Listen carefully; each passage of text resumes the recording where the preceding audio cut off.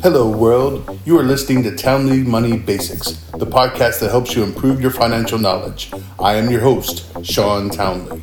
Welcome, world, to Townley Money Basics, the show that takes this big concept we call money and breaks it into itty-bitty pieces so I can understand it better, and hopefully you can too. Today, we're going to be talking about stock markets. The stock market refers to the public markets that exist for issuing, buying, and selling stocks that trade on a stock exchange or over the counter. Stocks are also known as equities, represent fractional ownership in a company, and the stock market is a place where investors can buy and sell ownership of each investable asset. An efficiently running stock market is considered critical to economic development as it gives companies the ability to quickly access capital from the public. Now, I know that was a lot to take in all at once, and that's why we're going to break it down in this podcast today. So stock markets. There's several stock exchanges in the world. These are the marketplaces where companies can be sold and bought. There's 60 of them in a global, and the New York Stock Exchange is by far the largest one, and it was valued at about $24 trillion as of August of this year. So that's a lot of money in one place. And there's a lot of other trillions of dollar market exchanges throughout the world. I'm not going to take the time to go through all of them, but many of us already know the New York Stock Exchange and even the NASDAQ, which is the number two. Those are the two. So that when you see the news a lot, normally you see how those markets are doing. And we're going to break that down a little bit today. So the whole purpose of stock markets is raising capital for companies, right? This is the way, instead of taking on debt or by borrowing money from a bank, that they can issue a part of their ownership in exchange for equity in the business, right? So in other words, they say, hey, we're going to take some of our business and make it available. We're going to carve it into little bitty pieces and let you buy part of it. And then you become partial owner of the business. So what does that do for them? Well, it gets them instant money. That's exactly what it does. So that way they don't have to borrow it going forward. So they get to expand their business. They can take this money and use it for anything they want. They can expand the business by investing in other opportunities to grow. They can build plants. Maybe they invest in some of their R&D strategies and try to become a bigger company going forward. So if you believe in that and you want to own part of that, then you would invest in that company by buying some of those shares that are offered out there on the market. So the other reason is money can be used without interest, right? One of the things is with this money, since they're giving you a piece of the company, they don't have to pay back this money. Now, they may want to at some point come back and say, hey, buy their stock back from you. But you're not obligated to do that because you're the owner of the company. So that's what you get out of it. Owning part of the company, having a little bit of say into it when they get around to voting on different issues or board members going forward. But we'll talk about the stock types here in just a little bit. So why would an investor want to do this?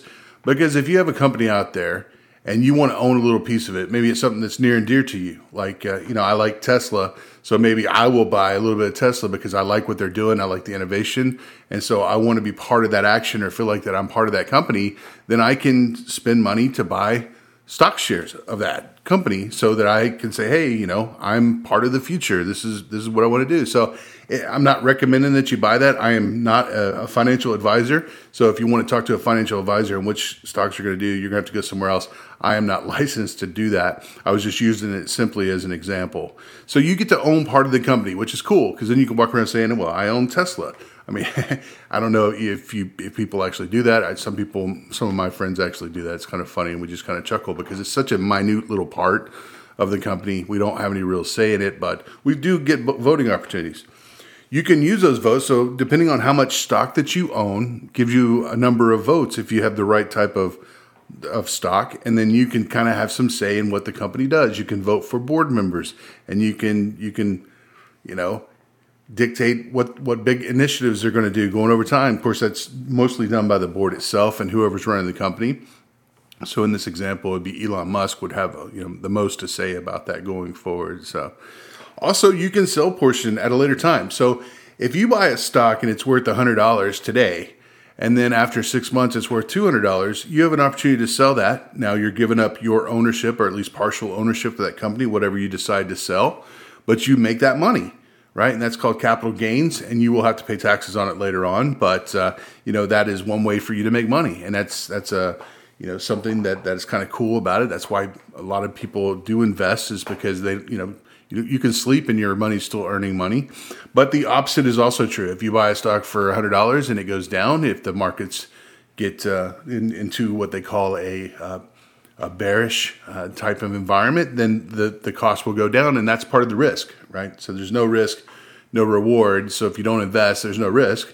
But if you do invest, there's always going to be a risk. There's unlimited upside, and there's it can go all the way down to zero. That can be the downside of it too. So be careful when you decide which companies you want to pick, or even in the overall market. So, and then sometimes some of these stocks actually pay dividends. So as these companies mature and they start to make profits, they pay what's called dividends to you. So if you own these stocks, they'll pay a portion of their profits back to you, and you can decide to invest them in, or you can take them out. Some people live on dividends alone. Once you have enough stock in a company that pays dividends and they're doing well over time, you might have enough to not have to work anymore, and you can just live off those dividends going forward. But talk to a financial advisor about that. I'm not going to go into great detail about that, but that's one of the reasons why people like to invest in companies, especially ones that pay dividends going over. So there's a couple of different stock types. There's the first one's called common stock, and that's when you have ownership in a company with a voting share. So this is the one that's, as the name implies, it's a bit common, and you would get an opportunity. So based on however many shares of the company that you own, you would get a vote for that. So if you own 100 shares, you'd get kind of like 100 votes.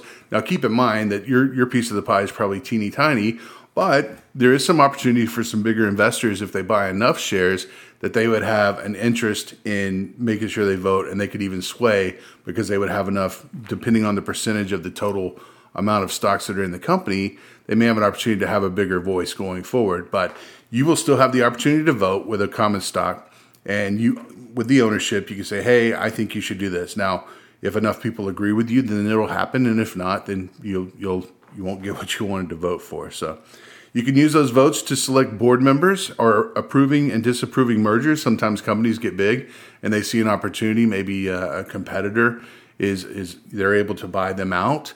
And that's a process to where if the company itself can buy enough stock into someone else, they can end up owning them in the process. Sometimes that's called a hostile takeover.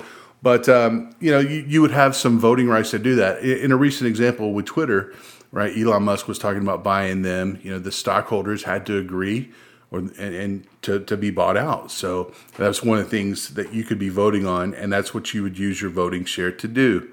And then remember, as you own pieces of this stock, if the company's doing well, there's really unlimited upside to it. So if you buy a company at $100 a share and it goes up to $1,000 a share, you'll have to kind of think, is it going to continue to grow, or should I sell it? And this is where it gets very complicated. There's not really a good time to buy or sell. A lot of people have a lot of different theories over this. And again, I'm not a license to tell you what to do, but you'll have to kind of figure that on your own. But timing the market can be very dangerous. Some people have done it successfully, but it's very difficult to do it consistently successfully because the markets are, they're volatile. That's just the nature of the beast. So if you buy something, sometimes it goes up, sometimes it goes down. There is a risk associated with it, but there can be some good upsides to it. So, and then there's also what's called preferred stock. This is ownership without a vote. So sometimes you're going to get issued stock that's preferred. You don't get to vote on it, but it's going to pay dividends, probably even higher than what you would normally get in a common stock, because not all stocks do pay dividends. Some stocks just are what they are. A lot of the tech stocks out there, you just buy them at whatever price they are, and if they go up and then you sell them, you can make money. Otherwise, your money just stays in there until it goes up or down as high or low as you want. Or, maybe you never sell it or see what happens. Or the company gets bought and it gets absorbed into something else. But these preferred stocks, they usually pay dividends. They do pay dividends. And in the event of a bankruptcy, so unfortunately, if everything goes to the bottom, they would get paid whatever's owed to them before the common stockholders, but after what the creditors are. So I don't see too many of these preferred stocks. I haven't invested in too many of these preferred stocks. I would probably have to do a little bit more research on it. So if you want me to do a little bit more research on it to explain what those are, let me know, and I will certainly look into that. So I just know there's common stocks. That's what mostly gets put out there, and then there's preferred stocks. And then why should you understand the stock market? Why do you even care? So I know, like capitalism before, we talked about this. This is more of a macroeconomics. It's more of what does this have to do with personal finance? You might be asking yourself. Well, the reason why I think you need to understand how stock market works is it gives you an idea of what's going on in the economy overall. if you see stocks going up, normally people have more that they're have more confidence in what's going on in the economy, and vice versa, right? So with the interest rate hikes, the markets get a little scared because things are going to cost more, or people aren't going to be able to buy stuff. You may see that there's swings in the market, so the market can kind of foreshadow on maybe how the economy is doing. It's not always a direct correlation, but it's just a data point that you may want to use to see how your money's doing in your personal. It also gives you, it's part of your investment strategy, right? If you're going to do some investing, hopefully once you have your savings, once you have your emergency fund established, and once you have your essentials under control and even your wants, when you start to invest or want to build wealth, this is one of the common ways that people do it. They need to get in the stock market. So understanding how stock markets work is very important. Understanding how trades work and how if you put money in and you buy a company's share, understanding it goes up and down. I think that's important because, a lot of things you have control over. So if you find a company that you know and love, and you want to invest in it, then here's your opportunity to own a piece of it. How cool is that, right? And then if you have a company that you feel like you align with ideologically, you feel like they're doing things the right way and you want to help support them and help them raise capital, then you can invest in that way as well. So it gives you a little bit of control over your little piece of the world as to who you endorse going forward. So I think that's a cool thing that happens with stock markets is you have an opportunity to own a little bit of what you believe in and what you want to be real in the world. So you also have to understand that it impacts your retirement. So if you have a 401k or you're doing mutual funds, those are just bundles of stocks. So you need to understand how that works. So if you have a retirement plan with an employer, they are investing in the same market as you are. So understanding how the market's doing will impact directly how much you're saving for retirement. So sometimes it's good to know how that's working. It's not that you have a lot of control over it, but just understanding how it will impact your finances. As the markets change over time, it's going to impact your net worth, right? Remember that net worth is assets minus liabilities is your net worth. So if you have investments in your retirement account or investments in your wealth building accounts, as the markets change, that's going to change your net income month over month. And I suggest that you check that once a month. It's not that you should look at the stock markets every day and, freak out about it because you don't have that much control over it, but you just need to understand how it is impacting your personal finances in the longer run. And then understand that world events move markets. I mean, wars, and then there's, economic, there's pandemics, there's all kinds of things that will impact the markets. It's funny because the markets, you think it would be a very logical, hey, we're going to do business together, but sometimes it can be very emotional.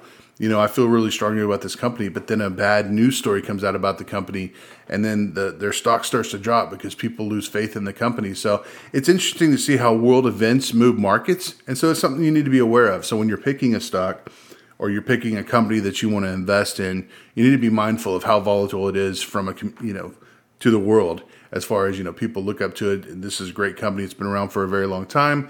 To all the way to, hey, this is a new company. We have no idea what they are. Maybe it's a tech company. It's very volatile. It goes up and down. They're doing some exciting things, but all of a sudden you realize that there's really nothing under the hood, and then they're going out of business. So you have to be mindful of that when you're investing as well. But again, check with a financial advisor. I'm not licensed to tell you what markets to pick, or which stocks to pick, I should say. So understand the stock market, right? It's a place where you can buy and sell pieces of the company. It gives the company an opportunity to raise money for their initiatives, whatever they're wanting to do, whether it's innovate or make a new product or build plants. For you, it gives you an opportunity to own part of a company. That's pretty cool. And this is the place where people meet to do that. There's different types of stock. There's common stock where you actually get a vote. You get a little bit of a say-so on how the company is going to operate going forward, or the people who are going to be leading that company. And then there's preferred stocks where you don't get that vote, but you do get paid dividends for being an investor into that company. So, and there are some advantages to that. If something were to happen bad with the company, you don't ever want that to happen. But in the event that it does, there is some shielding from you that the common stockholders wouldn't get. Why you need to understand it is because the stock market kind of gives you an idea of the economy overall. It's part of your investment strategy, whether you're investing directly or not. Your retirement probably is, and so you just need to understand how that's going to impact your your net income, your net worth statement. So understand that, and then understand that world events will help it go up and down. And the younger you are, the more time you have, right? So you don't have to worry about it. But as you get closer to retirement, you may want to start thinking about moving stuff around, but that's probably for another show. Hey, reach out to me. You can find me at townleytech@gmail.com. You can find me on LinkedIn and Twitter at Sean Townley, and you can find me at my website, SeanTownley.com. Until next time. Thank you for listening to Townley Money Basics. Goodbye, world.